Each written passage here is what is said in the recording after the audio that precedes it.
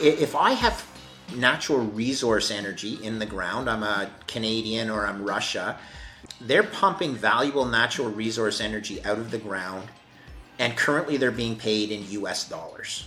Wouldn't it be smarter for them to take payment in digital energy? When that happens, that's the de facto change where Bitcoin becomes the reserve asset of the world. All right, Mr. Greg Foss, thank you so much for coming on The Margin. Really excited to have you here. What a pleasure to be here. Thank you for having me. Yeah, you have the distinction of being both the first Canadian and ex-high yield bond trader on the show ever. So we got a twofer right out of the way. Boom. I'm going to check a couple boxes. Nice. Okay. Well, Thanks for that. That's very, very excited. I mean, we're talking on the show. I consider myself somewhat of an honorary Canadian, actually, just by virtue of having a cabin up there. But it's been tough. The border's been closed. I haven't been able to get up. My family, we haven't been able to get up there for like 2 years now. And I'm the flip side. I grew up going to Maine, and I've actually haven't been to. A few years ago we decided to take the plunge, and we own a place on the beach in Maine. And I've been the reverse. I can't get down to one of my favorite spots in the world. So hopefully this stuff clears up soon, right? Yeah, I'm sorry to hear that. I'm sure it will. But in the meantime, we'll just have to wish.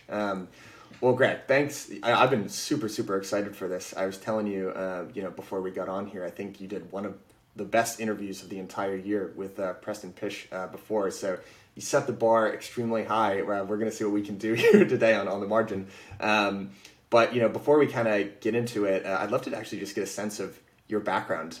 You're probably one of not very many folks who traded high-yield bonds back in the day who's now into Bitcoin and crypto. And I know you started your career at just a super interesting time, right? In 1988, right after Black Monday. Can you give us a sense of what it was like getting started at that time in finance? Sure. So I remember that very clearly. Black Monday was... there was a new thing in the market called portfolio insurance, right? And that was a strategy that they just basically hedged their long positions in equities with S&P futures. And everything looks great on paper until it unravels and things go no bid. And they had I don't even remember, I'm pretty sure they closed down or had trading halts. I know they have the step function now if it falls by a certain amount. I don't remember in the day, but I still remember sitting on the couch because I was down at Cornell University in upstate New York, and so I say down, but down from Canada, upstate New York, and sitting on a couch thinking, my God, I just paid all this money to go to school in the U.S. and there's going to be no financial system for me to come back to and work in, right? So that was in October 1987. I graduated in 1988. So it was less than 1 year later. I started working I came back to Canada and worked at the Royal Bank of Canada, Canada's largest financial institution. And my first project, I was working directly for the CFO, and my first project was to work on the Latin American debt situation that not only Royal Bank of Canada, but essentially every single money center bank in the world was exposed to, which was petrodollar debt that needed to be, or petrodollars that were recycled into loans into Mexican and other lesser developed country debt. So these loans were US dollar based. And as always happens, when you borrow in a currency that's not your own, like the South American countries did, the US dollar rallied, their currency started to sewer, and they had to default on their debts. So Treasury Secretary Nicholas Brady proposed a brilliant solution so that banks would not have to write down the value of their debt. And it was called the Brady Bond solution. So just to quickly run through that, though, is the bonds were trading at about 25 cents on the dollar, the loans. And not that there was much trading taking place, but those loans trading at 25 cents on the dollar with, again, not huge volume, but amongst various hedge funds and everything, were 5-year loans that had defaulted, and the banks had not written them down from 100 cents on the dollar down to 25 cents on the dollar, because if they had to, And the Royal Bank of Canada was not was not unique in this. Every single other money center bank in the world was in the same situation. Royal Bank of Canada would have been insolvent. Okay, what does that mean? It just means they would have evaporated their book value of equity by writing down the value of these loans to market. So Treasury Secretary Nicholas Brady said, here's the solution. We're going to turn it from a 5-year loan into a 30-year loan. We're going to collateralize the principal with U.S. Treasury zero coupon bonds. And the pure mathematics of it made it that zero coupon bond would accrete back to 100 cents on the dollar over a 30-year period. And therefore, you did not have to write down in the present the value of the loan from 100 cents to 25 cents, right? So a 75% haircut. Which again would have evaporated or would have used up all the book value of equity of these major financial institutions. So brilliant solution, a little bit of accounting gimmickry. I picked the right one because it was there were two options. There was Brady par bonds and Brady discount bonds. And I was pretty proud because about 2 days after I picked 100% par option for our bank, Goldman Sachs came out and basically said that was the right solution. Anyone who picked the discount option was leaving 2 or 3 cents in present value on the table. And we had $1 billion of loan. And so 2 or 3 cents was 20 to 30 million US dollars is what the value of my, hey, I made the right decision. So I'm pumped. I'm like, hey, I just helped the bank recoup 20 or 30 million US dollars. And my bonus at the end of the year was sort of like non-existent, okay? And I'm like, this is garbage, you know.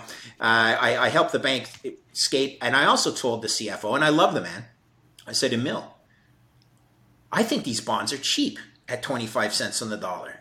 We should buy more. Now, that's antithesis to a banker, right? No, I've made all my loans at 100 cents on the dollar. Why would I ever buy more at 25 cents on the dollar? So they didn't buy any more. Over time, those bonds actually traded higher than 100 cents on the dollar because of interest rates and all the components that went into valuing them.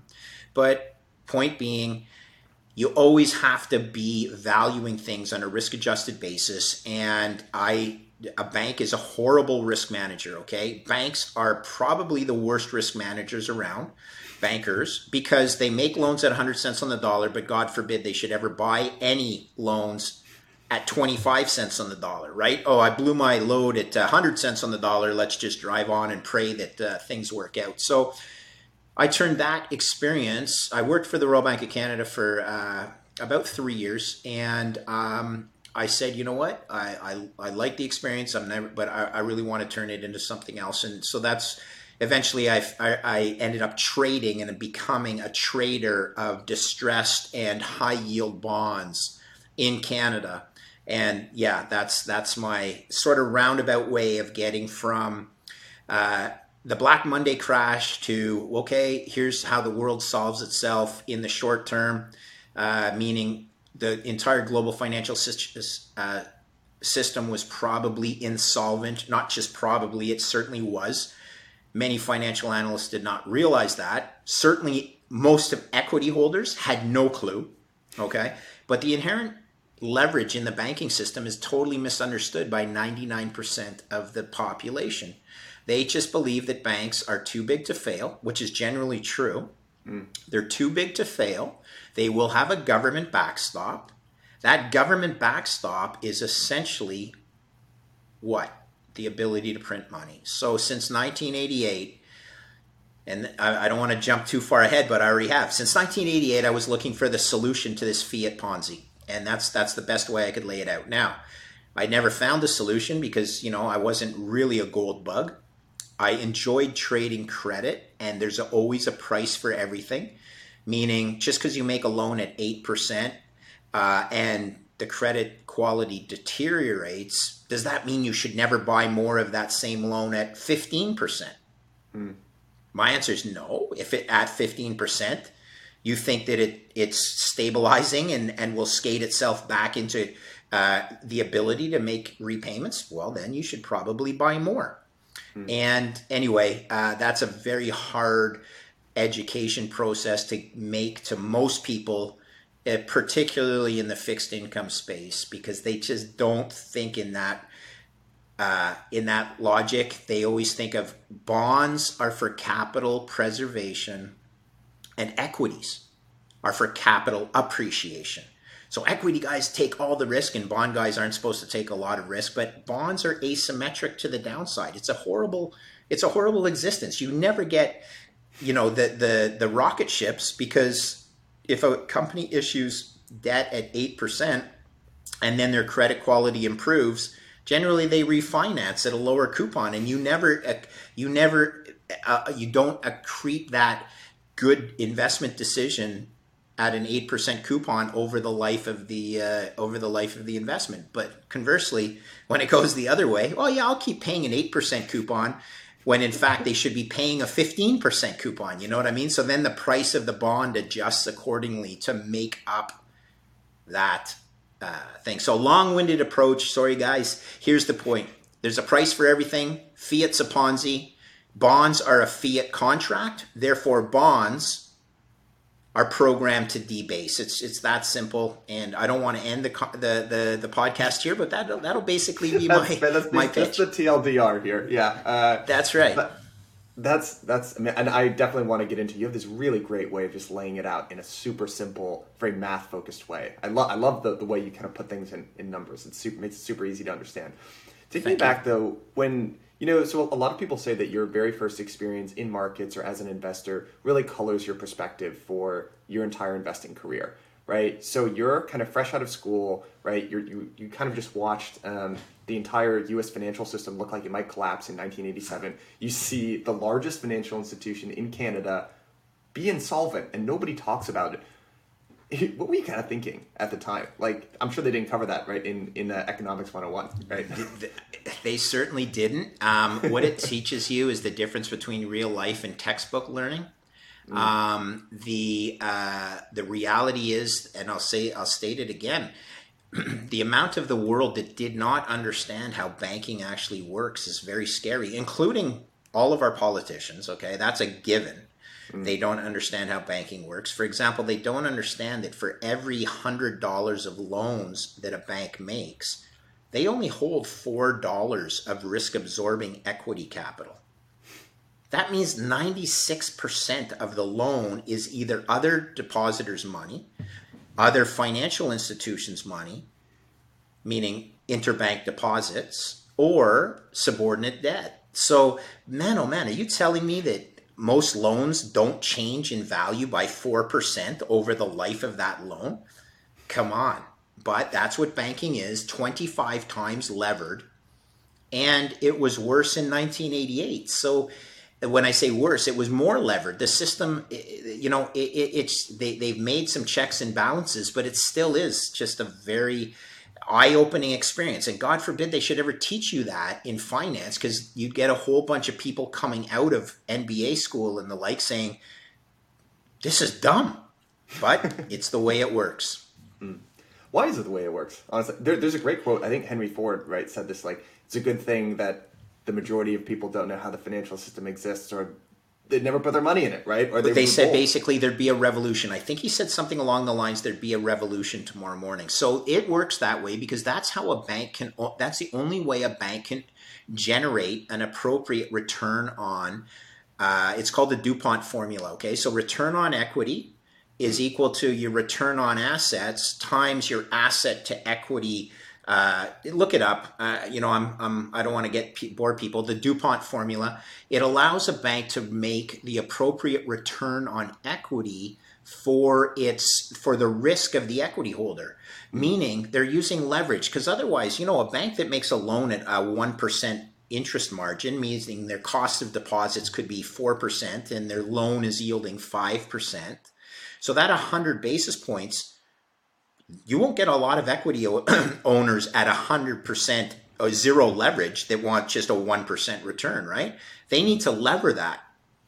And they lever it 25 to 1. So that 1% margin turns into a 25%. Now that's an interesting return on equity proposition, isn't it? Problem is, it's return on equity that it's not a problem. The reality is it has a backstop, because who in their right mind would put their savings into a bank at 96 cents on the dollar?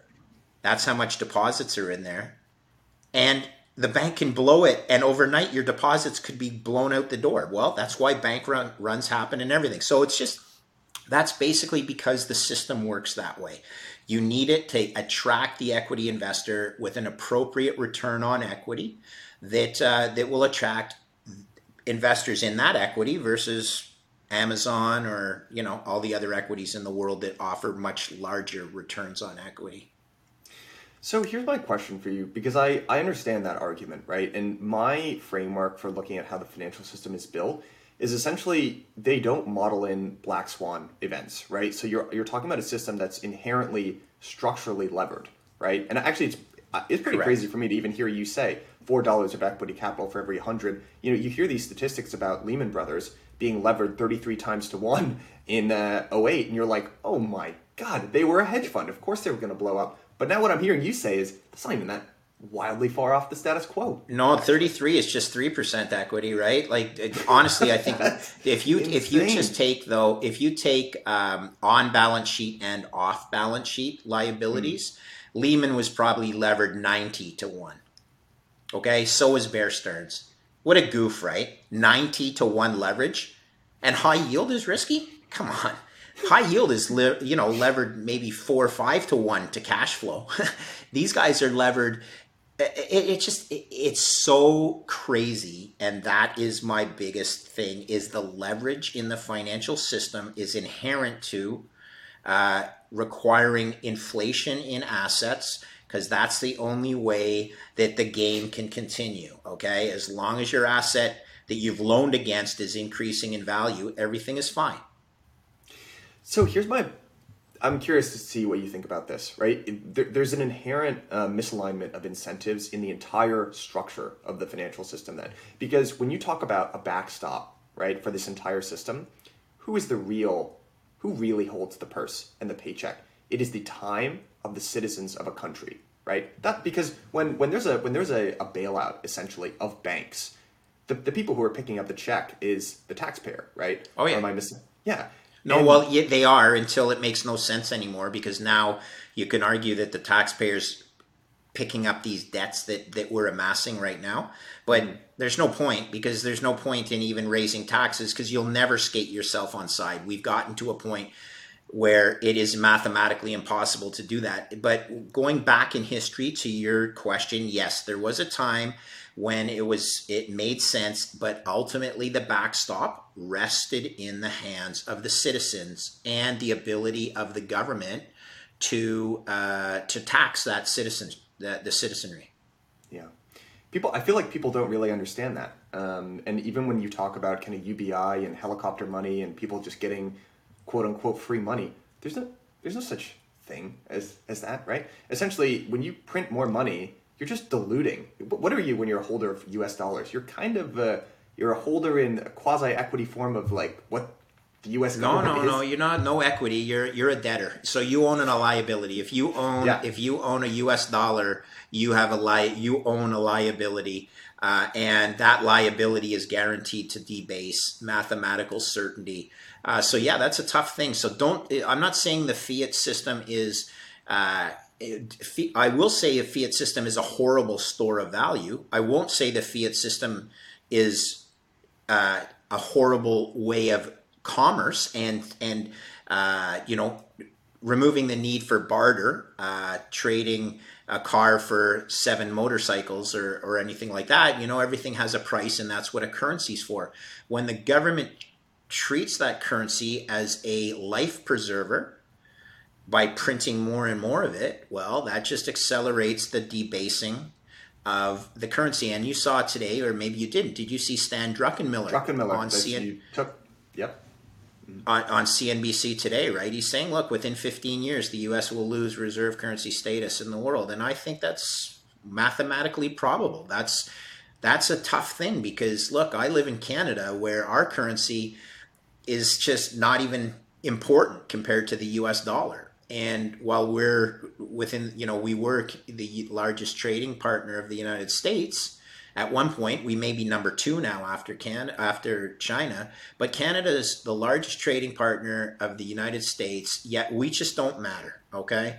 We are a G7 country, but we don't matter. It's all about what happens in the United States. And, that's dangerous because the United States is well on their way to continuing this ability to think they can print their way to prosperity. You cannot. You cannot print your way to prosperity. You can solve problems in the short term, but if you don't pay back the debt that you've used and you just compound, which was typically the way that politicians always approach this problem, then it just continues to build. And here's a neat stat. I looked this up the other day. So right now, the United States is going to have to invoke the debt ceiling, right? To ask Congress to remove the debt ceiling. And Janet Yellen, famously on Friday, she goes, I listened to this on CNBC. She goes, well, there's a series of extraordinary measures we can employ that aren't actually that extraordinary because we do it on such a regular basis that we will be able to raise our debt ceiling. So I said, I wonder how many times they've done this. Since 1960, the U.S. has raised their debt ceiling 78 times. 78. Okay, come on. So why even pretend that there's such a thing called a debt ceiling? Like, what a bunch of clowns, right? Like, it's like, oh yeah, we're being really fiscally responsible, so we've invoked this thing called a debt ceiling, but we've broken it 78 times in a row. Man, oh man. Okay, so, I mean, you brought up the Stan Druckenmiller interview. That was kind of the headline, right? That the U.S. will lose reserve currency status in 15 years. But there was another thing that absolutely blew my mind. So he looked at if the yield on the 10-year, right, were to rise to within the lower band of where it's historically been, which is about, I forget what he said, about 4.5%. That's right, 4%, yeah. Like that. Then 30% of U.S. GDP would be required. No, 30% of the revenues, 30% of the tax revenues would be required to pay down, essentially service the debt. Service the debt, correct. So imagine if you raise, for every dollar of debt, for every dollar of tax revenue you collect, imagine if 30% of that is going to pay back only interest. It's not going to fund any government programs. It's not going to, help anything. It's not even being able to be used to pay down the debt. My God, that's 30 cents out of every dollar. Now, Stan is a brilliant man, and he basically said where it should be historically, which is about 4%. I'll help out the math even more. It doesn't even matter if it's 3%, okay? Michael, it does not matter because at 3% it doesn't work. Okay? Very simply, when total global debt to total global GDP is where we are right now, it is impossible for the denominator, which is basically your tax base, to grow quick enough to keep pace just with the organic growth of the numerator, which is your interest growth of your debt. Okay? Stan was hitting the same thing. A little bit more, a little bit lower in the income statement. I'll just tell you, look, it's impossible. Don't even try to do it because at 3% it doesn't work. And again, we're in this debt spiral, DEBT, not death, but sometimes they turn into death spirals if you're not smart. Just understand what it is. It just means that the fiat currency has to solve that loop that is otherwise unsolvable with pure mathematics, which just means the debt grows this fast and the GDP can't keep pace, so your debt balloon keeps expanding organically. And the thing that solves that, well, we'll just print more money. Greg, this is such a powerful thought experiment. And I actually, when I heard you first do this, I'm severely mathematically challenged, which is why I love you when you put stuff in numbers. I literally just got, and for everyone who's listening, just get an Excel and actually do this for yourself. Oh, yeah. Put a 4 over a 1, right? That's what we're talking about. A ratio of 4, which is that's correct on the top, yeah, 1 on the bottom. And then multiply that 4 by 0.03. right? That is the average rate of interest, right? The servicing cost. That's all right. That means your Yeah. denominator has to grow at 12% just to keep pace with your You're going to numerator. get a 0.12, and that is 12%. So what That's then right. is global GDP growth? What is it? It's In the not US? 12%. It Not might hit it this 12%. year, but it's impossible to hit it on a sustainable basis. It just is impossible. Exactly. Even China. China does what, like 5%, something like that? And they're way ahead of the Again, US? their numbers are. Look, I'll just bring it back. There would be pockets of the world that surpass that, but if you look at the world as a whole, that's what you have to look at, because it's a closed system. It's called the world, okay, and it's a closed system, and it is impossible for the world to skate themselves on side. Yeah. And the difference there, what do you call it? Is like the error or something? So I call it an error term. In mathematics, an error term is needed when both sides of the equation don't balance, okay? Or the numerator and the denominator don't balance. It means that to solve the formula, the mathematical formula, you need this thing called an error term because it doesn't otherwise exist. So you plug in the error term to solve the formula, and that is fiat money printing. Exactly.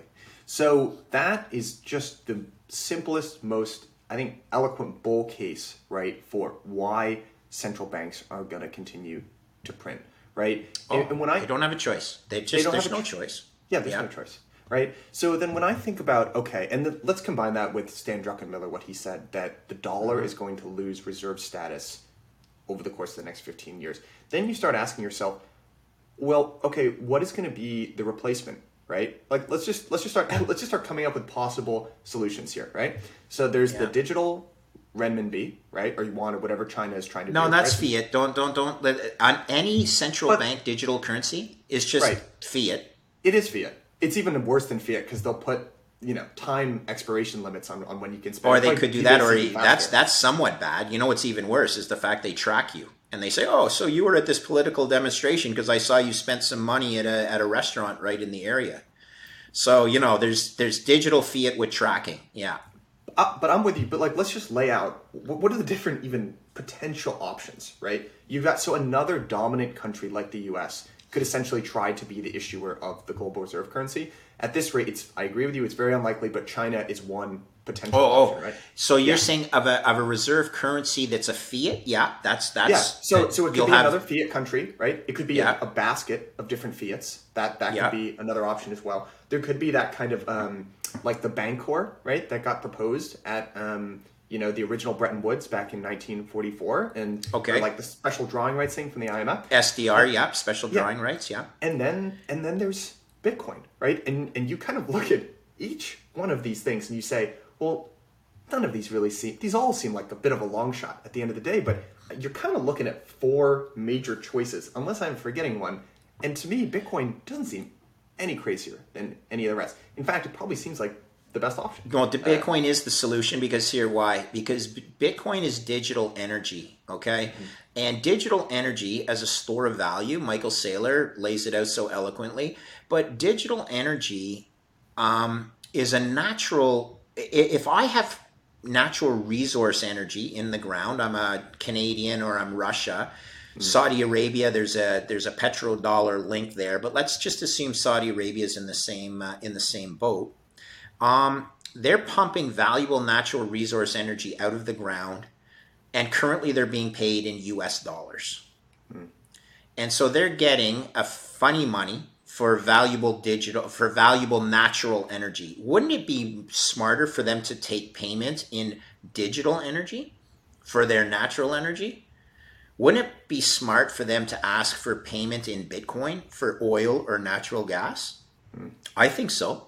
I think that in the future, very soon, not very soon, within a shorter time period than Mr. Druckenmiller laid out, which was 15 years, I think that natural gas and oil start getting priced in Bitcoin. And when that happens, that's the de facto change where Bitcoin becomes the reserve asset of the world. At that point, will there be layer 2 and layer 3 functionality of Bitcoin that allows it to be also the reserve currency of the world? I'm thinking yes, but let's just talk right now. It will be the reserve asset, which means Russia would want to hold Bitcoin as treasury reserves in the form of payment for their valuable natural resources, rather than U.S. treasuries or U.S. dollars. It's just, come on, it's only smart. Don't overthink this. I'm so, and look, I hear myself, right? I get it. You're talking about this thing. A lot of people still don't really understand what Bitcoin is. When you say, hey, this has a real shot at becoming the reserve currency or the reserve asset of choice of nations around the world, it sounds pretty out there, right? But at the same time, I think if you are saying, hey, I do not believe this, then I think you should take a second to think about what are the serious alternatives that exist. What is the position then that you are advocating for, right? Because it's a very limited list of possibilities that's something that could replace the US dollar. And if you're sitting here thinking, well, I think that the US dollar will continue to be the global reserve currency, you are going against history and what has historically happened. If you go all the way back to 1400, every single reserve currency, it comes to an end. The regime always comes to an end. So actually the highest burden of proof should be on people who say it's going to continue to be the US dollar, because you're essentially bucking a 600-year historical trend. So that's great. You're totally right. The question becomes what will replace it. Right. But here's a bigger consideration that I always point out. Are you 100% certain that it will be continued to be the US dollar? And anyone who says they are 100% certain, you should just, pack them up and send them off to the loony bin, because guys, you cannot be 100% certain about something like this. So you need to play probabilities and you need to do expected value analysis. Again, you need to hedge the risks, and I'm not 100% certain that it will become the reserve asset of the world. By the same token, I think it's far greater than 0% chance that it will become, which Peter Schiff would tell you it's 0%. And therein lies the reality. You need to base your investment thesis on a probability, a spectrum, whether it's a bell-shaped or it's asymmetric to the upside probability distribution. And I'm telling you, anyone who's not doing that math is not qualified to be an institutional or personal investor, because it's only mathematics. It's about hedging risks. Do I want the US dollar to fail? I do not. Let me be very clear. I do not want it to fail.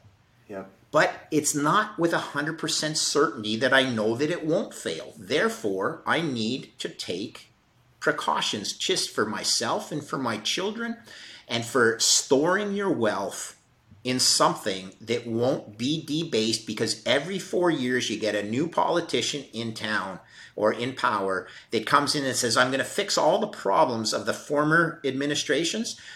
And none of those politicians get in there and say, that's it, we're solving the debt crisis. Why? Because they'll never get another term after this one term, right? It's impossible. So, it's just the way it's set up. Yes, it used to be the British pound.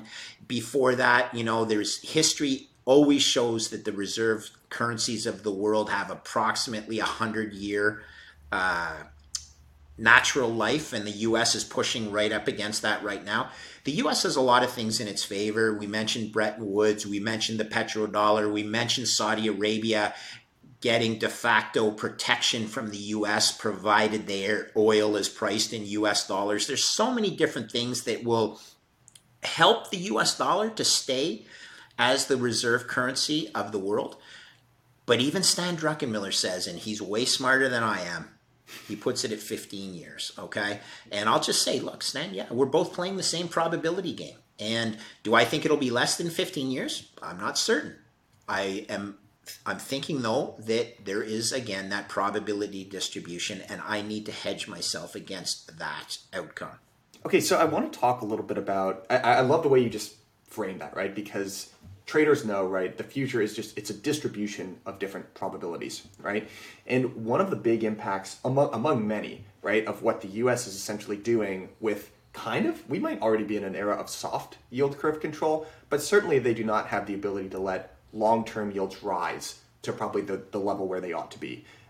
So one of the big externalities of that is that you don't have a great representation of risk of default against the U.S., where that risk does pop up in this little esoteric market called CDS, credit default swaps. And I know you've talked about this, so tell us a little bit, what is the credit default swap as an instrument? Why is that market so important? Wow, great question. So let's hit your first statement. Yes, you're 100% correct. There's a form of yield curve control taking place right now. It's not formal. They're not pegging the 10-year rate at a specific amount, but they are purchasing $120 billion worth of bonds every month.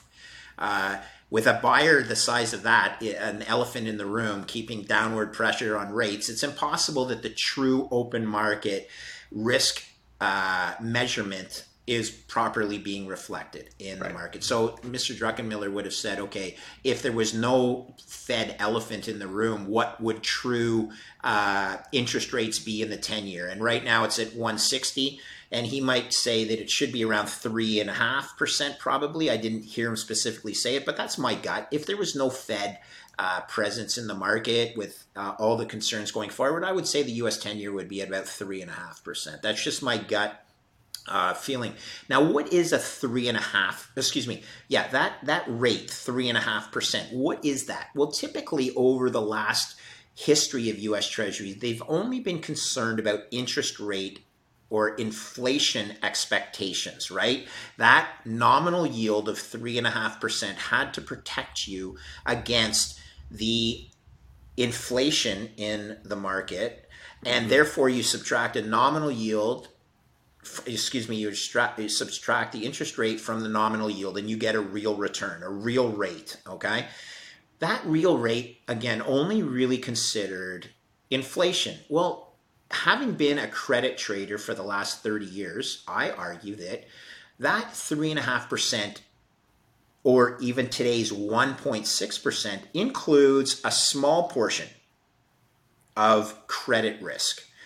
So you have most of it's due to inflation expectations, but a small portion of it has to be due to credit risk. Right. And why is that? Well, because countries regularly default. And you'll say, well, the U.S. will never default. And I'd say, okay, you're pretty well correct in that statement, but you cannot be certain, because Argentina, Venezuela, the serial defaulters in the world,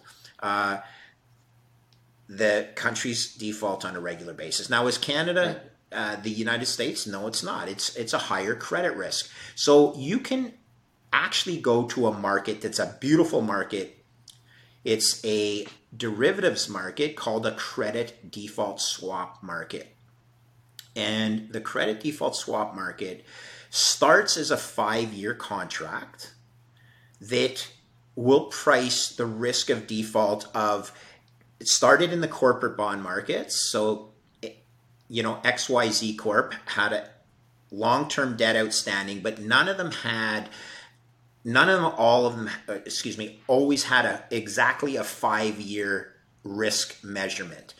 And the credit default swap guys wanted to create a credit index. And in order to create an index, they needed a generic term, which was the 5-year term. And since not all companies always have a 5-year bond outstanding, they created a synthetic one called a credit default swap.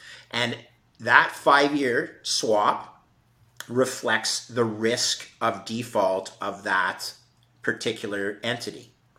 There's a reference obligation in it. That reference obligation refers to one of the cash bonds that are outstanding in the market of that particular name.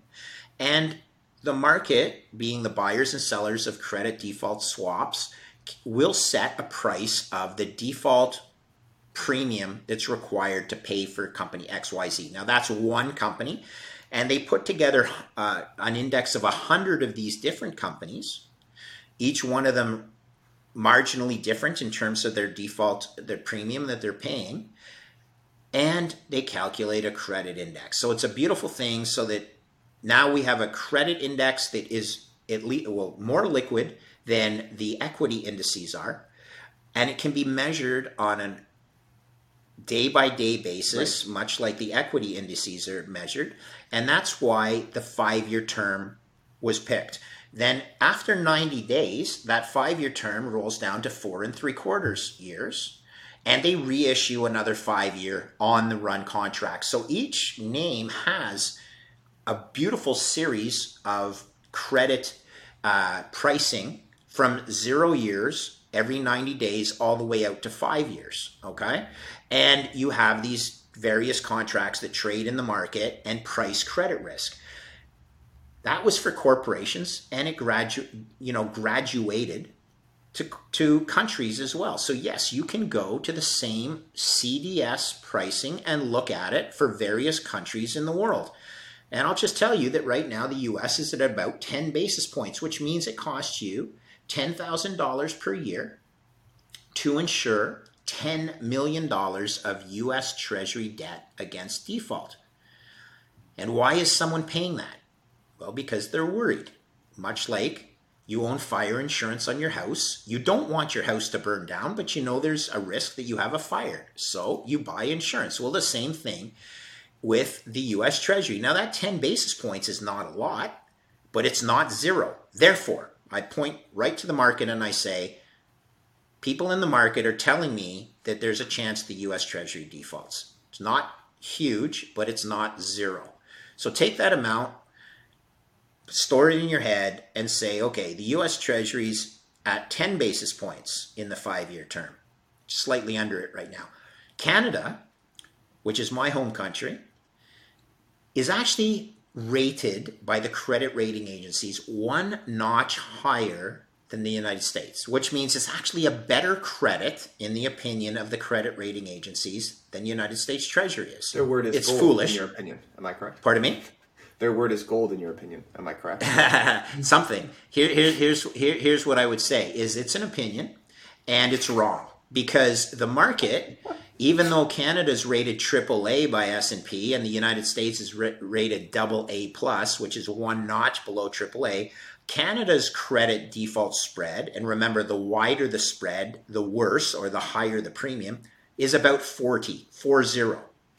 Okay? So it's 4 times higher than what the United States has to pay for, and it's not United States paying it, it's what a open market participant would pay a counterparty for protection on the United States. An open market participant has to pay 4 times as much to insure 10 million of Canadian debt. Mm. Well, does that tell you then that the market believes that it's actually a better credit than the United States, or worse? And very simply, the answer is yes, it's worse, as it should be, because we're about 1/10 the size of the economy. We sort of rank up there with California. As a country, we rank up there with the state of California. Not that California is a bad place, but that's what Canada is on a apples to apples basis.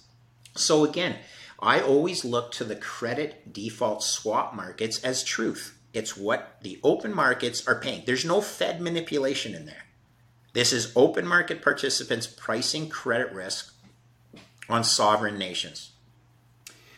So, Greg, can you give us a size? How big is this market? So nobody knows. Well, here's the thing. The derivatives markets of them, in total, and that's options, swaps, foreign exchange contracts, is about 2.3 quadrillion in size. 2.3 quadrillion is about 23 times the size of the US debt market. Okay, so so I can't tell you, because there's a lot of these contracts are specific to one counterparty A, counterparty B, and most of them net out.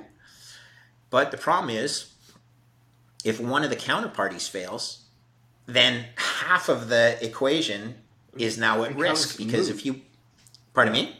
Yeah, it becomes moot. I mean, it does, and this is so I don't know how big they are. I will tell you that there's times when it's more active.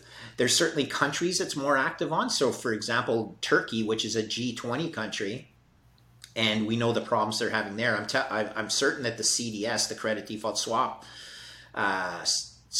trades much more frequently on Turkey than it trades on Canada, let's say.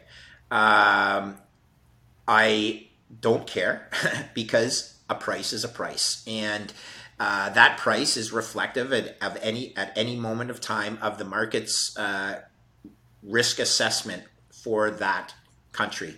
So yeah, Turkey's a G20 country. Turkey will currently is, if Canada's 4 times the US, Turkey is 8 times Canada. Okay, so that means Turkey is 30 times the United States in terms of risk, as it should be. Okay, but that's a market that's trading, and people, there's a probability of default there that is, we could check the math, but it's probably around 8% likelihood that Turkey defaults. That's still low, but 8% is pretty darn big if you think, countries never default. Well, come on, guys, give your head a shake. It happens all the time. I don't want it to happen to Canada, but Canada's not in good shape.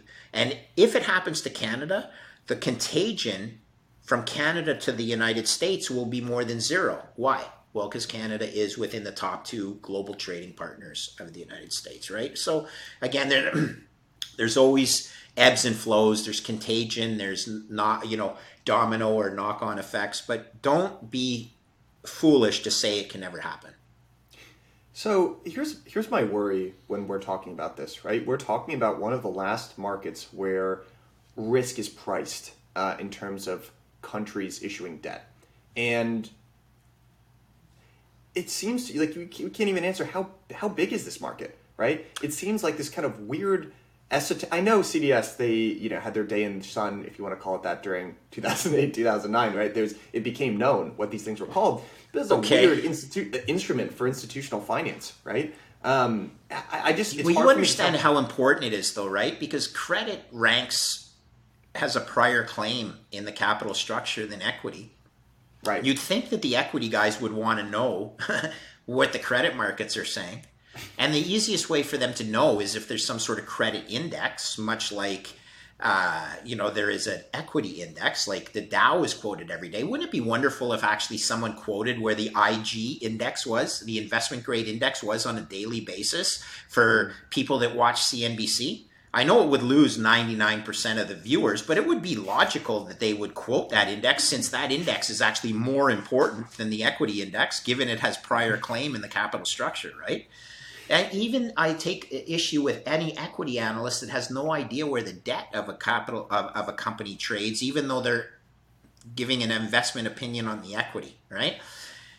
And I could bet you dollars to donuts that you go out there and 5 out of 10 equity analysts have no clue what the credit rating is or what level the debt of a given company trades, even though they're evaluating the equity. I've seen it firsthand.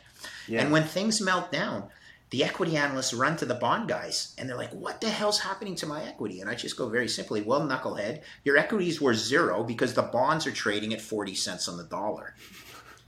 And unless the bonds trade at 100 cents on the dollar, your equities were zero. Zero. Yeah, right. Okay. So there's just so many knock-on effects, and that's why credit runs the world. Very simply, you need to understand credit. If you don't understand credit and you're invested in equities, which is 99% or 96% of the world, then you might be jumping over perhaps a very important component of the valuation of your equity. Because again, if the credit is not worth 100 cents on the dollar, your equity is worth zero. Your equity becomes an option. So Greg, but let me ask you this. What is capital structure? Does it even exist if the Fed is backstopping essentially every great level? Questions. Yeah. So firstly, I frequently go back to my corporate days, but let's talk about what capital structure is. So capital structure is your priority of claim in a corporation. And typically it'll go like this. You'll have your bank debt, which is the highest claim, in that if your bank is not paid back 100 cents on the dollar, anything below you is worth zero. Now, what could be below you? Well, let's start with an investment grade corporation. Typically, an investment grade corporation has its bank debt and its bonds are rated what's called pari passu. They have the same priority of claim. But after the bonds, the senior bonds, you can have things like convertible debt, you can have preferred shares, you have common shares, okay? Each successive level in the capital structure, unless the prior level is worth 100% of its parity or par, your level is worth zero. Now, worth means your claim is worth zero. It doesn't mean you don't have option value that you could skate your claim back on side. But it is a priority of claim value. So that was investment grade corporations, where the debt of the corporation at the bank level and the bonds that are issued to the public market rank pari passu.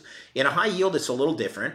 You have your bank debt, and then one notch below that, you'll have your public bonds. Okay, so they don't rank pari passu, but that's just one more little notch in the capital structure. So you'll have bank debt, you'll have public bonds, you'll have subordinate public bonds, you'll have convertible subordinate equity, convertible subordinate bonds, convertible into equity, which is a fancy option structure. Then below that, you'll have preferred shares. Below that, you'll have your common shares, and then on your common shares, you'll have options and all of that stuff. Options are not part of the capital structure, but they help you hedge all different parts of the prior ranking capital structure. So the neat thing is that's a corporation. In a government, though, there is no equity in the government per se. There is your bonds outstanding. The governments frequently, or treasuries are frequently held on the balance sheets of banks. So therefore, think of that as a loan, the same thing. They're all up here. They're all in the highest level, but every single other credit instrument in the world is priced off of the U.S. Treasury at the very highest level. So it is very important to understand that the U.S. Treasury set rates for the rest of the world, whether they're equity rates, because there's an implied equity return that you need to get if the U.S. Treasury is paying this much.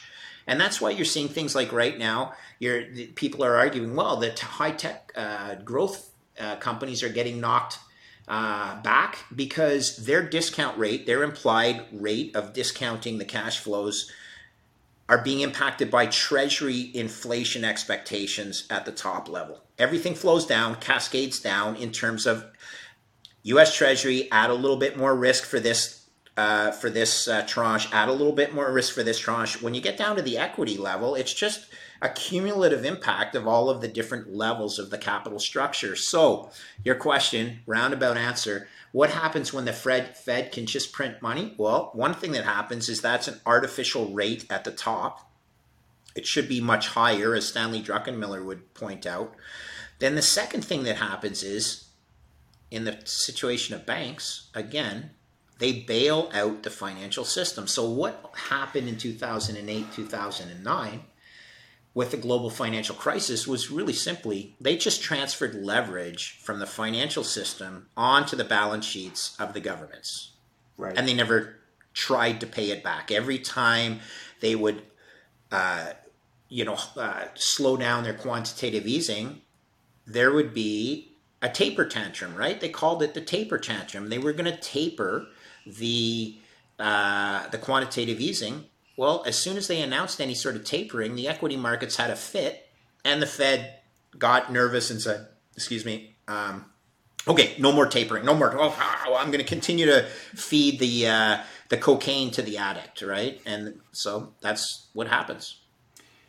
Wow, you just really helped me connect a lot of dots. I've heard that, and even if you go back before 08, 09, you could even say that the first risk bubble that really occurred where they were kicked it upstairs essentially was the dot-com bubble burst in 01, right? No. It was long-term capital management. So have you read the book When Genius Failed?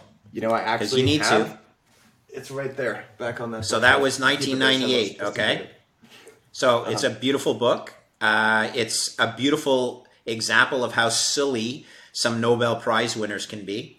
It's another example of levering yourself almost 100 to 1, which they were. And it's another example of Wall Street running to a provider of insurance and purchasing as much insurance from this provider as possible and thinking they were in good hands, when in fact they're purchasing it from a house that's already, it's an inferno. They're purchasing insurance from a house that's an inferno called long-term capital management because they had $1 of equity for every $100 of insurance they were selling. Yeah, Gosh, yeah. guys, the math was retarded. And there were 2 Nobel Prize winners there. It's just sick. It's actually sick that these people can put a degree on their wall and say, yes, I passed mathematics. Like, it should be revoked. You should get your mathematical degree taken away from you when you're that brain, you have that big a brain fart.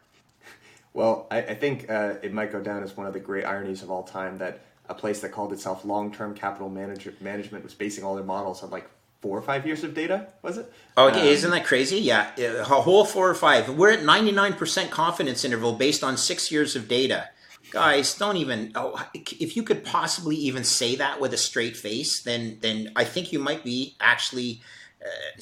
There's a word for it. Let's just say that they probably knew what they were saying. They were hoping people believed what they were saying because they certainly could not possibly have believed what they were saying.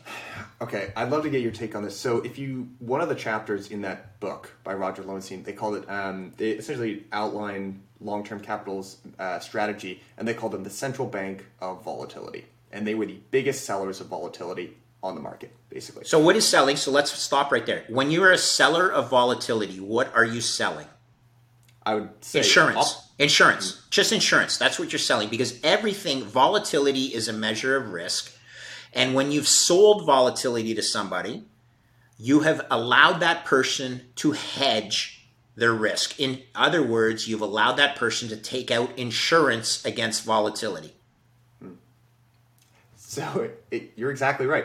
And one thing I'll just connect. So I was talking about this, Danielle DeMartino Booth. I'm not sure if you know her. She came on the podcast. I do know who she is. I don't follow her, but I've seen some of her writing and certainly her opinions. Yes.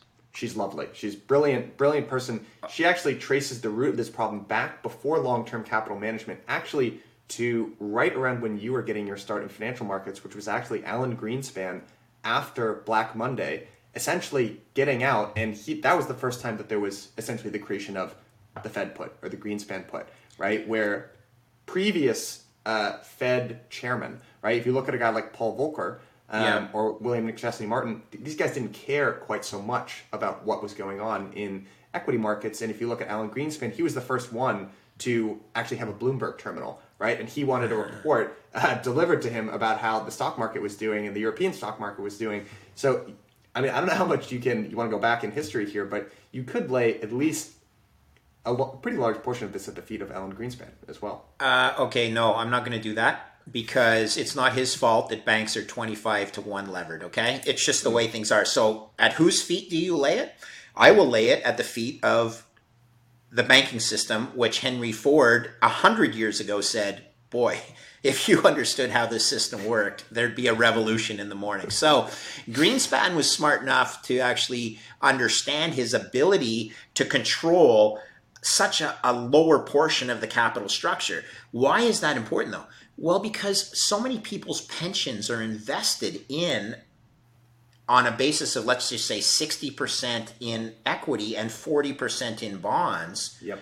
This 60% is so important for the future of the pension funding status that Greenspan took it upon himself to say, yeah, I better concern myself with how this is doing, because again, it's the future of the country. So, was he wrong? Greenspan's only human.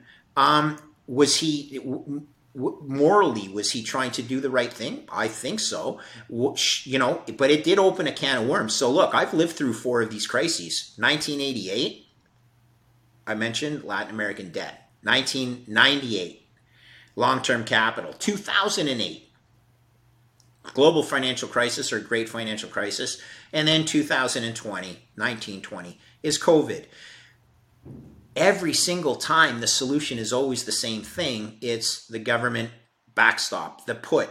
That's implied. That is, and you can say, well, that's capitalism. And I'd say that is true. And they'll say, well, why aren't we communists then? And I'll say, well, I'll take Maggie Thatcher, and say, well, communism only works until you run out of other people's money. Well, this is the difficulty in this whole thing is the capitalist system is built on leverage.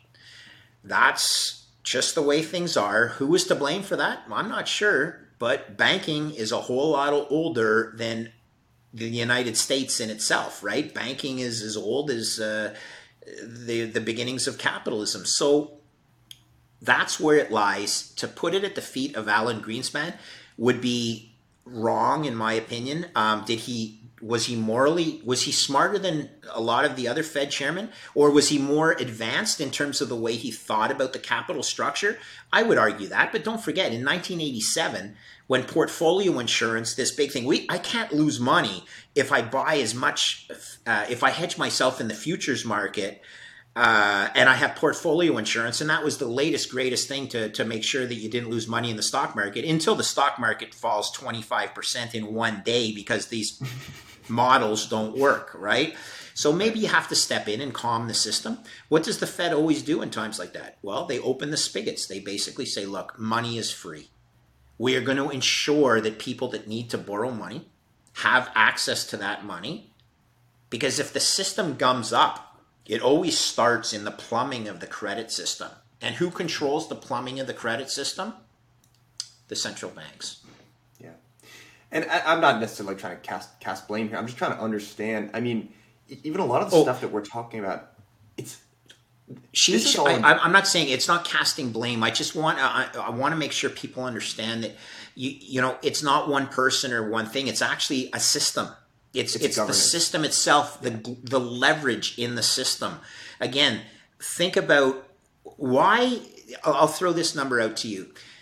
Why is global, and this is just one example, why is global foreign exchange trading about 30 times the value of global trade? Have we thought about that for one sec? What is the purest form of foreign exchange? Well, it's to satisfy global trade imbalances or global trade products, you know, from country A to country B. Well, then why is 30 times that amount traded? Because people are speculating, because people are using leverage to try and increase their returns in various markets and pretend that they're adding value to a system. They add value to a system until the system has to socialize your losses, right? That's exactly what happened with long-term capital. They believed they had a model that worked that would allow them to leverage themselves 90 to 1. And then when their model blew up, they run to the guy and say, hey, bail me out. And so they would have accrued all the upside if their model hadn't blown up. And then to the downside, they run for a bailout. It's asymmetric. It's socializing losses. And when you socialize losses in a capitalist system, which we have continually done, that's when you get into trouble. And that's when a capitalist system doesn't work anymore. You're privatizing gains, socializing losses, right? Correct. 100%. Right. And so I'll just give you, so you've been in finance for, 30, 40 years. I have not. I have no background in finance. And I will tell you just from an outsider's perspective, why does this matter so much? Why does it matter so much that we socialize losses? I had this very simple conception of what money or wealth was. It was dollars, right?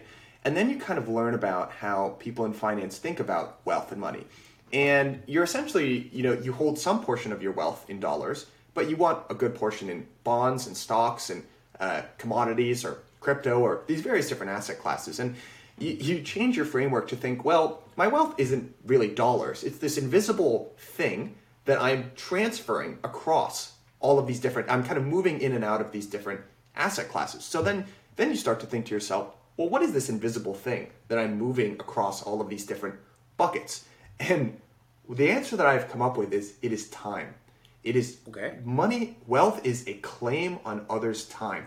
And the reason why you should care so much when those losses are socialized, what are governments? They're stealing your time. They're stealing the time of their citizens. Can I add one thing? That was beautifully what you said. I'm going to add it's time plus energy. Okay? Right. It's time plus energy. That's what value is, okay? And then we go back to Michael Saylor, who's the beautiful rocket scientist that brings this all back to a closed system. And a closed system a pure hydraulic system or power system, conservation of energy.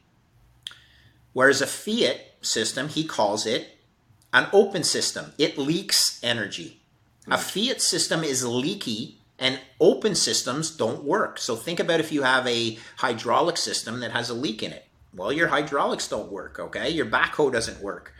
That's the same thing as a fiat system, which socializes losses, which steals your time and energy by socializing losses. So yes, I agree with you.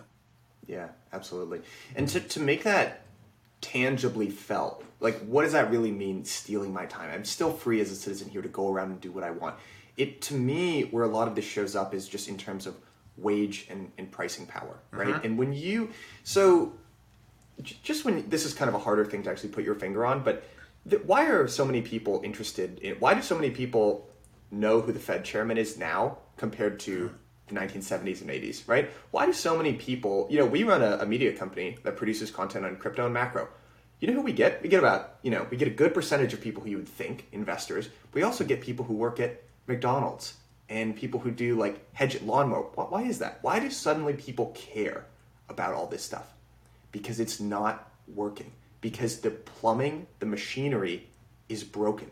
And when stuff is working, nobody pays attention. Doesn't matter. You don't care what's under the hood if it's serving you. But the thing is, it's not working right now.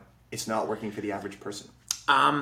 So yeah, I would argue though that this isn't that different from when I grew up. Okay, so I'm 57. I'm going to suggest that I'm almost twice your age. I'm almost twice your age. Years on me. Okay, so here's the cool thing. All right. So when I was your age, or perhaps a little younger, like when I was in my late teens, early 20s, I had some pretty physical labor jobs, including roof tiling.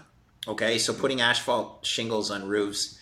And probably at the end of the day, I don't even remember what my total pay was, but let's say at the end of the day, and this is pre-tax, I may have made $35. Okay. Working in the hot sun, trust me, you should see my skin was like leather. My hands, I could never get clean hands. They just don't clean. You're sweating so much that you're delirious on the roof, and you make $35. Okay, pre-tax, but let's just assume that's $35. And all the energy I put into that roof that improved the value of that house by a certain amount gets transferred to me as $35 in fiat money, which when I need to use it, which isn't even now, okay, I'm not even using now the $35 that I needed or that I earned when I was 20. It's still there. Do you think today that $35 is anywhere near worth the amount of energy and time I put into that roof if I kept that money in fiat dollars? Like, isn't that sort of embarrassing? I don't even think it would be worth $1.70. Okay, like literally, that's how much the debasement would have impacted all that energy and time I put into that roof. And this is just what it's about. It's okay. So as long as you understand the way the system works, then don't store your value in something that's going to be debased. Okay. Look, I spent 30 years trading bonds. I cannot look anyone in the eyes right now and tell them you should own bonds. I cannot. I'm a very honest guy, and I'm like, if you own bonds right now, you might certainly you failed mathematics, or you manage money as a bond manager and you're trying to pretend you are still a value add to society. I'm not saying you're a draw on society, but the contracts that you own, which is a fiat contract, are guaranteed to debase. You need to store your value of your time and energy in something that does not debase.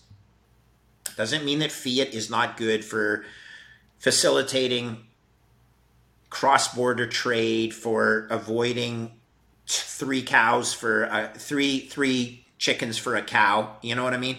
Like, you just need to understand what fiat is in the short term versus storing your value in fiat for the long term, because you're guaranteed to be debased. So Greg, let's get back to something though, because you talked about a couple of these guys. I can't remember if this was earlier in the podcast before when we were talking about that helped educate you in the beginning, and there are some really loud advocates about Bitcoin, and what I think people are really good at is pointing out what the problem is. But in my estimation, it sound, I don't think they mean this, but this is how it sounds, right? To someone who's not really listening to what they're saying with nuances. They sound like they want the fiat system to fail. And I am here saying I do not want this fiat system to fail. I think I think that would be a really negative outcome for everyone, including people who transferred over to a Bitcoin standard, right? It would be, yes, I agree 100%. You got to be careful when you're passionate about something and you're making a point. It doesn't mean that there can't be two parallel systems that exist, though. Yeah. And that's the key. We need these two parallel systems to exist. So what does that actually look like? I've actually never really heard someone flesh out, what does it look like? Let's say that governments around the world agree that, hey, I listen to Greg Foss on the margin because most of the heads of governments listen to this podcast, and they say, this guy's making dangerous amounts of sense. We are going to switch over. We're all going to decide overnight that Bitcoin is a new reserve currency, but we can't exactly just totally eliminate this system that we have. How are these two systems going to work in parallel with one another? Sort of like they have up until now, because you will never get a coordinated transfer. You'll get one country that does it. And then, much like a cartel, don't do it. And then one of the people in the cartel breaks the cartel. And then everyone in the cartel starts doing what they told everyone they wouldn't do, right? Yeah. So, you need to, it's a process. I firmly believe there will be a country that in due course announces that they're holding Bitcoin as a reserve asset on their balance sheet. And as soon as that happens, other countries, for example, Canada, who sold all our gold, I think 4 or 5 years ago, we sold it all. We have no gold. Haiti has more gold than Canada does. God darn it, that's embarrassing given the amount of gold mines and gold mining exploration companies we have in this country. But nonetheless, we have zero gold. And I would love, for the benefit of my kids, that Canada comes out, or a province in Canada comes out, an energy intensive province of Canada. So let's say Alberta. Just suppose that Alberta comes out and says, we have a surplus of natural resource energy in our ground, and we're going to hold digital energy on our balance sheet. Wow. That would blow me away. And would it cause other people or other countries or provinces to think that Alberta might be onto something? And I promise you it would. Much like high yield bonds were in Canada at the very outset when I was the first high yield bond trader in Canada, no accounts wanted anything to do with them. Basically, all they wanted to do was sell me their debt that they had bought at the wrong price and had collapsed to levels that were reflecting distress. I was a conduit for them selling me debt, and basically I shipped it out of the country into the hands of smart US buyers. And that was not a developed high yield market. That was just an asymmetric return to the downside for that bond investor. And basically I said, guys, you shouldn't be sometimes just selling this debt, much like I said to the Royal Bank of Canada on the Brady bond side. It's fallen to this level.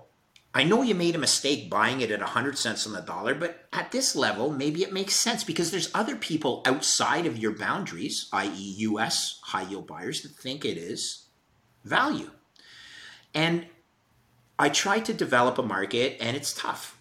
But eventually there was one account in the west coast of Canada that said, I'm going to base my entire bond mandate, my entire portfolio mandate on high yield bonds.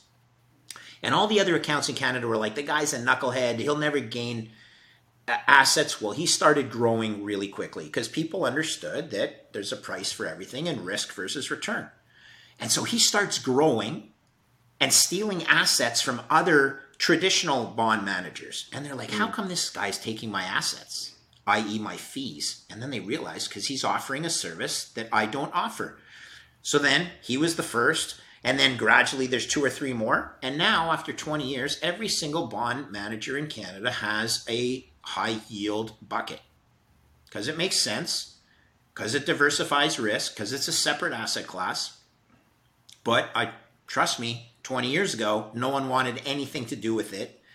And as long as nobody else did it, you cover your eyes and you just say, okay, I don't have to do this in Canada. Well, this will be the same thing either at the provincial level or at the bond asset management level or at the... We have not had a major Canadian corporation announced like Michael Saylor, like a Tesla, like a PayPal. We need a big Canadian corporation to embrace Bitcoin, to be the flag bearer in Canada. And as soon as that happens, again, it trickles. It trickles down and it increases adoption. So whether we're talking at the country level or at the provincial level or at the corporate level, we're seeing it happen around the world. And I promise you it eventually will happen here. I completely agree with you. And I think that you're totally right. The final boss is kind of central banks or countries essentially putting Bitcoin on their balance sheet. And, you know, I will say, and then I want to get your perspective kind of on different cycles in Bitcoin as well. But I will say there for a long period of time, right? You heard, I'll never forget, I heard Mike Novogratz say this in, 2018, mid 2018, when we were sitting at the absolute bottom. First, he called the bottom. Then he said, when Bitcoin was at about $5,000, and I thought he was nuts at the time. And then he said, there will be a time, it's gradually and then all at once, and there will be a time when it will be unacceptable to not have a Bitcoin strategy. And he and other guys like him essentially repeated that over the course of the next 1.5 years in that bear market. And, I obviously have a lot of conviction in this space. I was telling you, I was a management consultant. It was not a bad job. It was a pretty cushy job. I was based out of New York. I worked in the Empire State Building. I left that job to start a crypto conference business, which is what we were in the beginning. So I'm a little nuts. I've got a lot of conviction in the space. But during that period, it was hard to believe that was going to be the case. I listened to these guys say this. I said, yeah, I hope so. Now I feel like I'm watching that really play out in real time. Because not only are you hearing this from wealth management like RIAs and saying, hey, I got to learn this stuff. You're hearing it from wealth managers. You're hearing it from macro hedge funds. You're hearing it from that group. You're starting to hear it from corporates. I think one of the biggest pieces of news that did not get enough attention was NYDIG and their partnership with FIS, which would allow, there are hundreds of US banks that you will now be able to purchase Bitcoin through your existing account. That is huge, huge, huge news.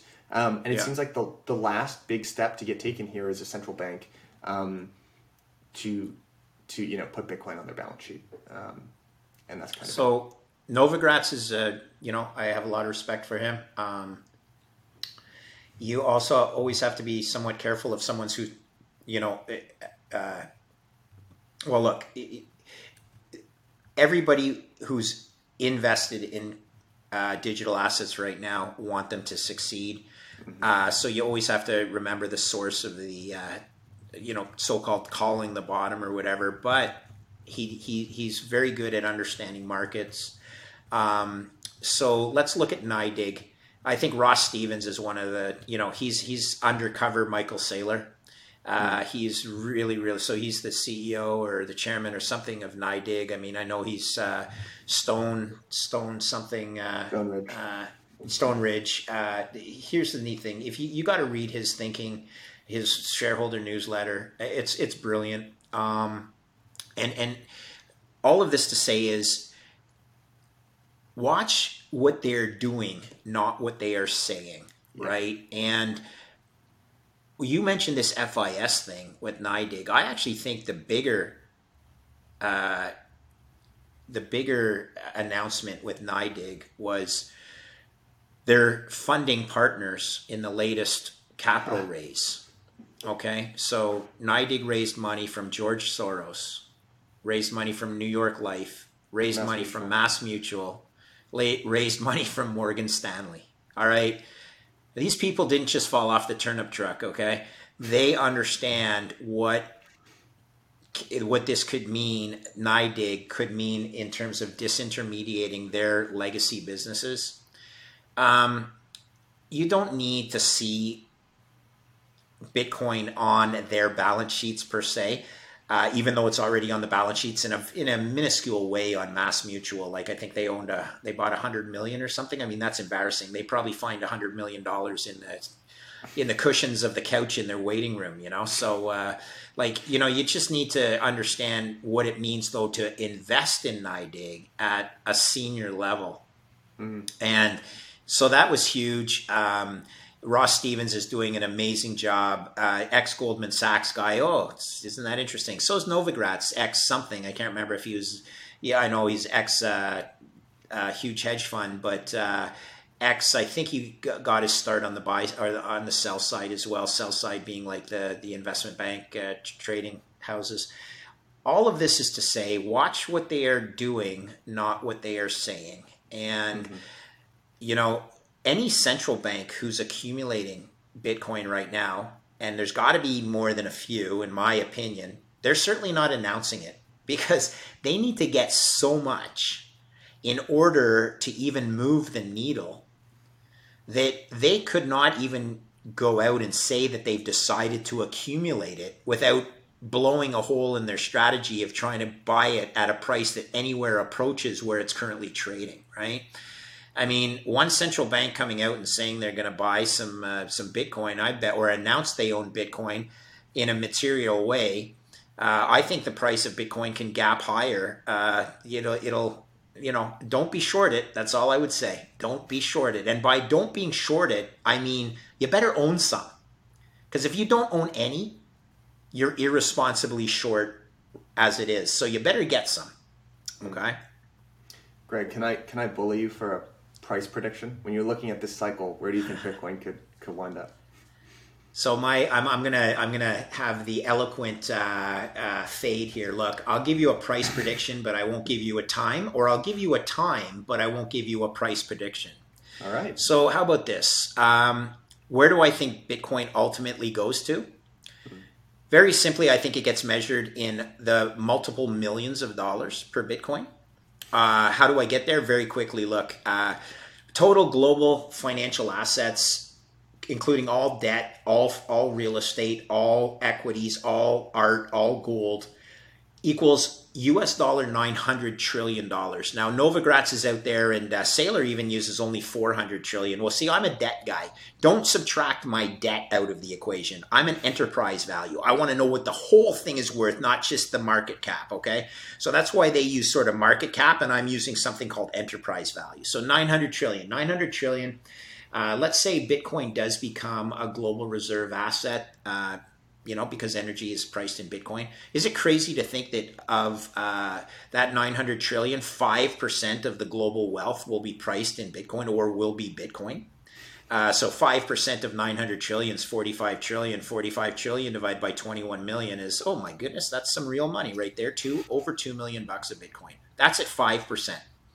What if it's 10 or 15 or 20% of that? Okay. You put your probabilities on that outcome. Again, it's such an asymmetric return distribution, meaning the tail is so long that right now at 60,000 or whatever it is, 50 or 60, I haven't even looked today. I swear to you, I don't even know what the price of Bitcoin is. I haven't looked today, but I'm assuming it's around 50 something, 56, 57. And don't tell me what it is. Because I don't care. My time preference is longer than on a daily basis. It's a rounding error, okay? And I'll bring this all back to, it's a rounding error to where I think it could go, but then I bring this all back to the calculation of intrinsic value in Bitcoin that I have done using credit default swaps. And using credit default swaps, current open market rates on Bitcoin right now, I believe Bitcoin's worth between 110,000 and 160,000 US dollars today, based on where credit default spreads are today. Now, as those credit default spreads widen, because the world wisens up and says, man, the risk of country default is increasing and increasing and increasing, the intrinsic value of Bitcoin goes up by that. But right now, just based on my history, I'll tell you, I think Bitcoin's trading for less than half of its intrinsic value right now. So where do I think it goes? I think it goes higher. Is that fair? And I think it goes higher in my lifetime, and I think it goes way higher in my kid's lifetime. Greg, so there you go. The parlance that we say is up only. Up only. That's what we say. Okay, we could use that. I'll tell you.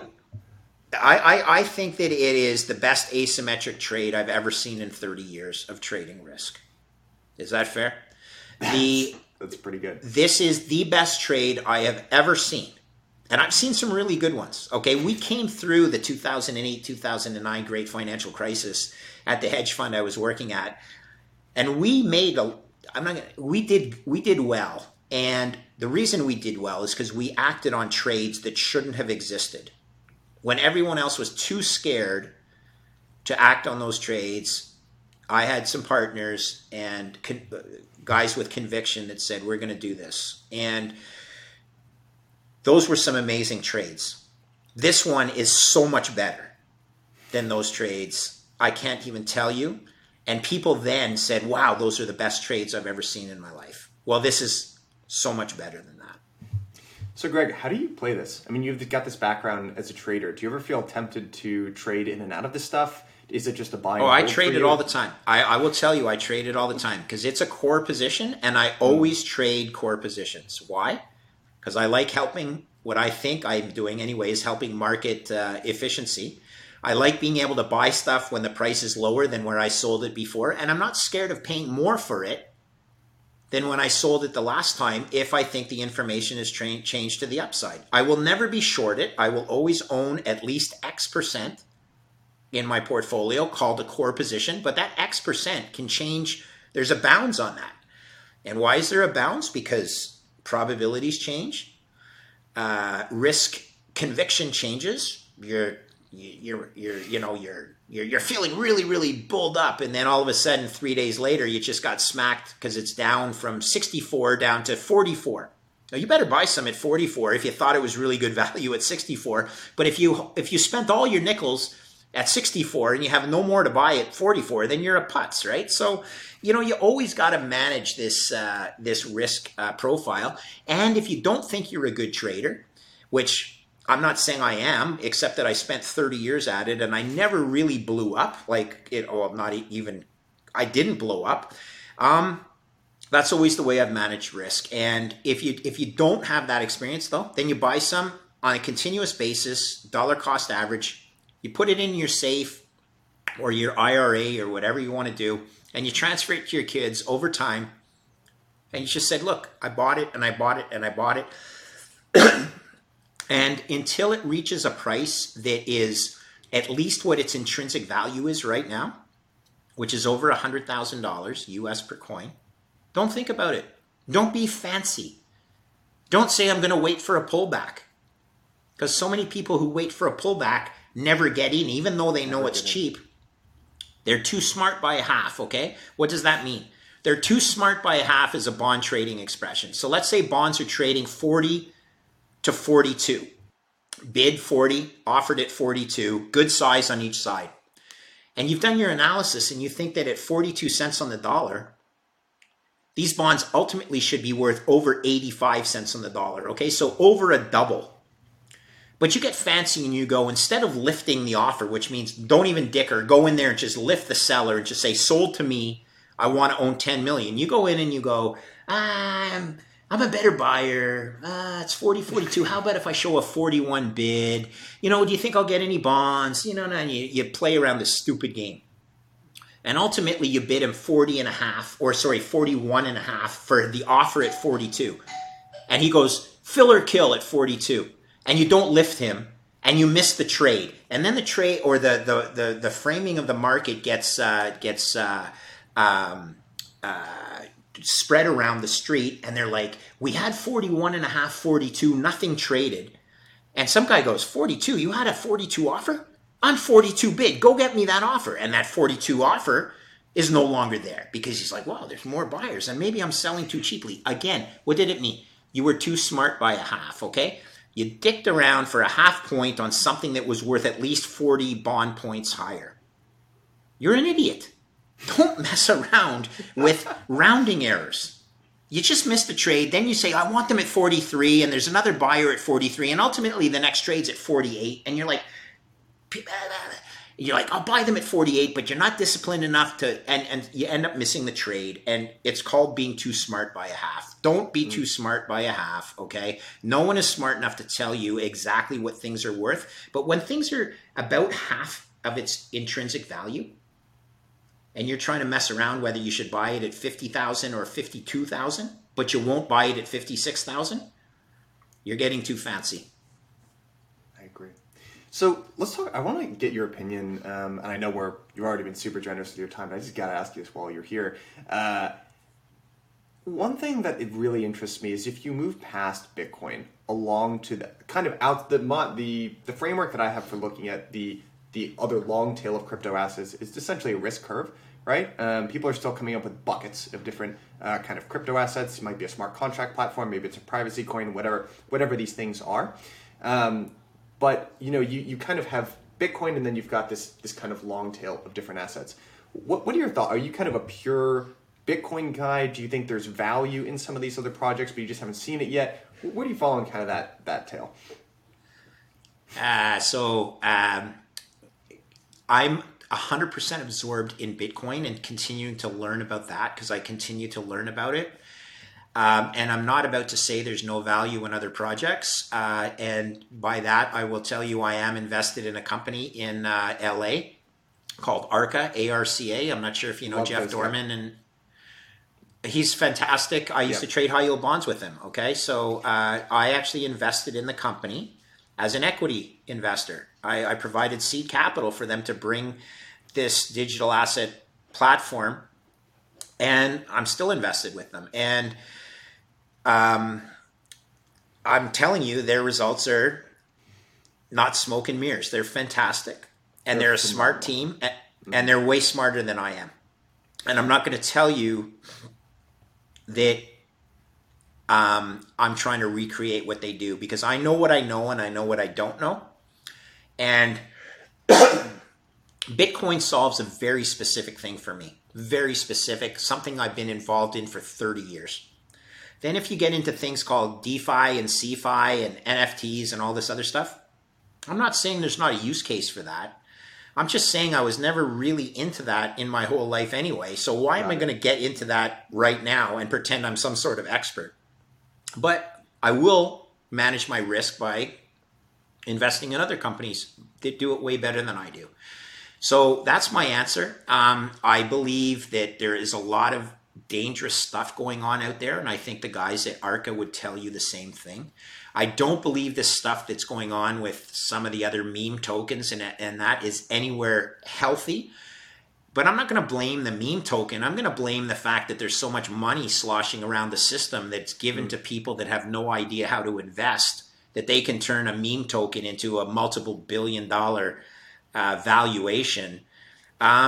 Picking up nickels in front of a steamroller is never a good strategy, okay? Whether you're levering it and you're picking up these nickels because you think you can lever it 10 to 1 and that nickel turns into 50 cents, that'll blow up on you.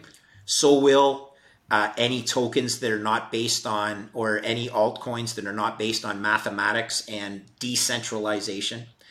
But there's a lot of value out there currently measured by market cap that is way smarter than I am. I'll just focus on what I know. And I know that every single fixed income manager in the world should own Bitcoin. Very simply because the fixed income contracts that they own are fixed income fiat contracts that are guaranteed to debase. I can't say it any more simply. It's pure mathematics.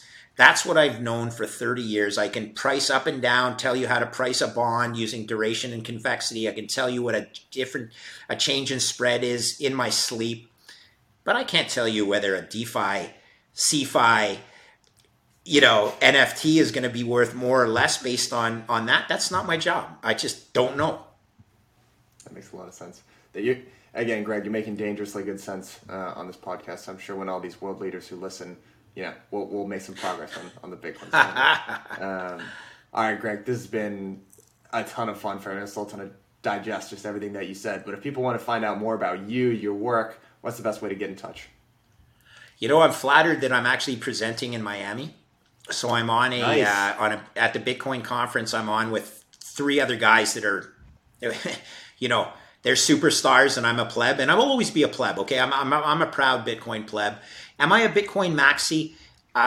In what I know, I am, because I'm not going to pretend I know that this other stuff is no good. So I want to reiterate: I don't want hate mail from people that think that I'm other altcoins. I don't have the bandwidth to tell you that. And I'll let other experts on both sides of the aisle tell you that.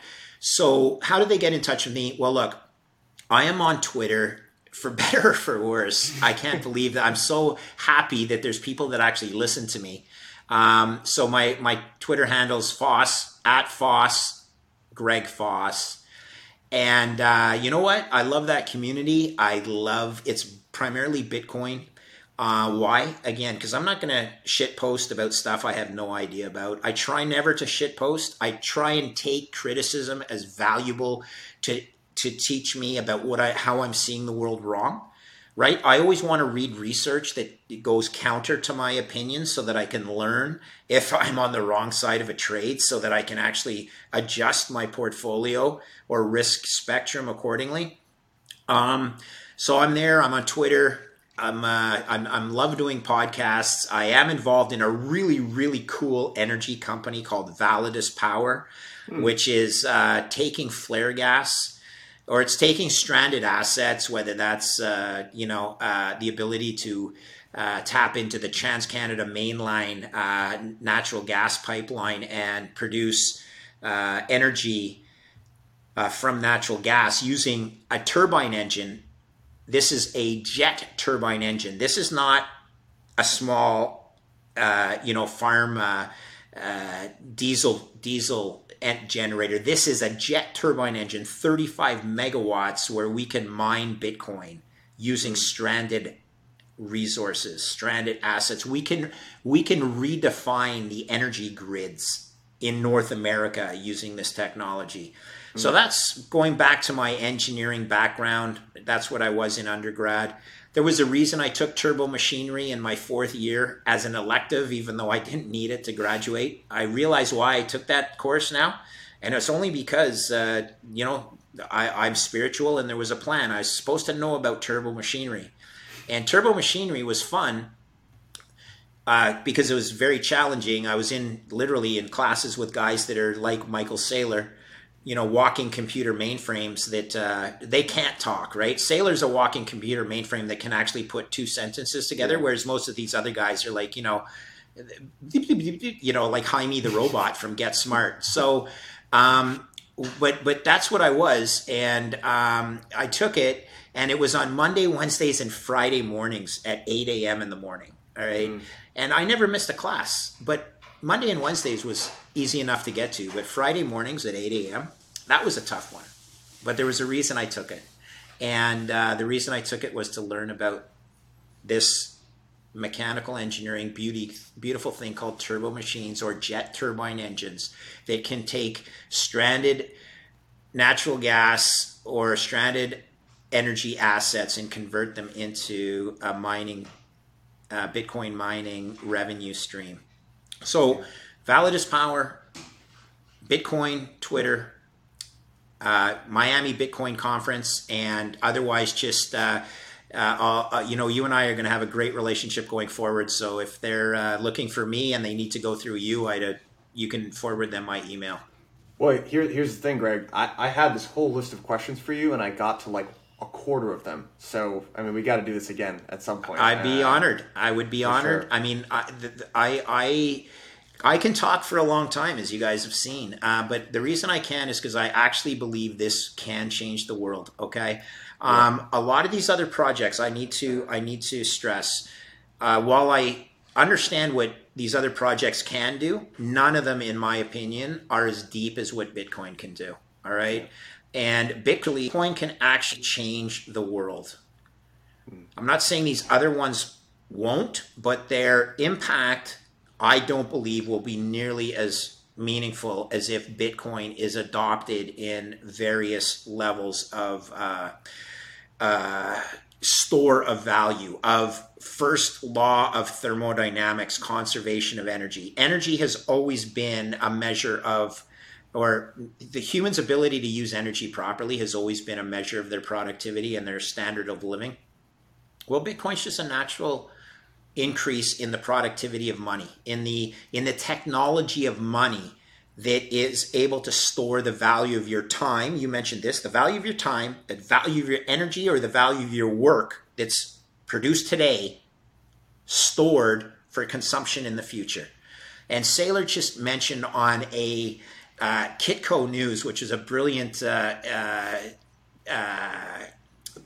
interview. I'm not sure if you guys have seen it, but you got to watch it, where he goes, do you think Romans constructed aqueducts and reservoirs because they wanted some greater fool to come along and pay them more for the water? No, they constructed it because they may have to use it. Okay, and well, that's what Bitcoin is. It's a store of value of energy that you may have to use in the future because it's the purest form of money ever created. So get some exposure to that, you guys. It's so exciting from an engineer, which I am, and I'm not a good engineer, but at least I passed and I got enough marks that I was able to go down to a pretty cool school in the United States and experience everything you guys experience. And by the way, I'm going to point this out, and I've lived the U.S., some of the U.S. Ups and downs. I will include that my roommate from Cornell University was killed in 9/11. So, yeah, I'm really sorry to hear that. That's I'm sure that must have been really tough. It's what it says is I understand what the U.S. is about, and I don't want that system to fail. I'm with you. Okay, I am with you. I think, and look, I think that message that you just said, which was absolutely beautiful, by the way, that needs to get out more. And I will say, I think in Bitcoin overall, there's some great voices. I'm so proud that I'm so happy we could do this because your voice is a voice we need to raise up. Seriously, I'm serious. This is a little bit of a pet peeve of mine. I think there's some great work that people do, but I think Bitcoin is reaching the point of global relevance where you need a more nuanced take. And that emotion that you're feeling right now, you don't want the system to burn down. You want to do the best thing for people. You want to look out for them. You need to get that message out there more. It needs to be less of the have fun staying poor, all that stuff. I'm very convinced that's counterproductive stuff. And that's why I'm so happy we can do this podcast today and get your voice out there because more people need to hear from Greg Foss. Well, thank you, man. And it's a pleasure. And by the way, I believe strongly in Canada, the United States. I believe strongly in service of our country. And this is not about trying to tear down the proud history of either of our countries. This is about trying to enhance our future because many people don't understand mathematics, and the easy thing to do is just to print money and pretend you're printing yourself to prosperity when actually what you're doing is you're borrowing from the future. You are stealing from your children, okay? So let's turn this narrative around. I'd be happy to come back. It's been a pleasure, and I hope that if anyone listened to the very end of this podcast, I look forward to the next time when we can circle back and hit those questions you didn't have time to ask. Awesome. All right, thanks so much, Greg. We'll do this again soon. I really appreciate the invite. Thanks for having me.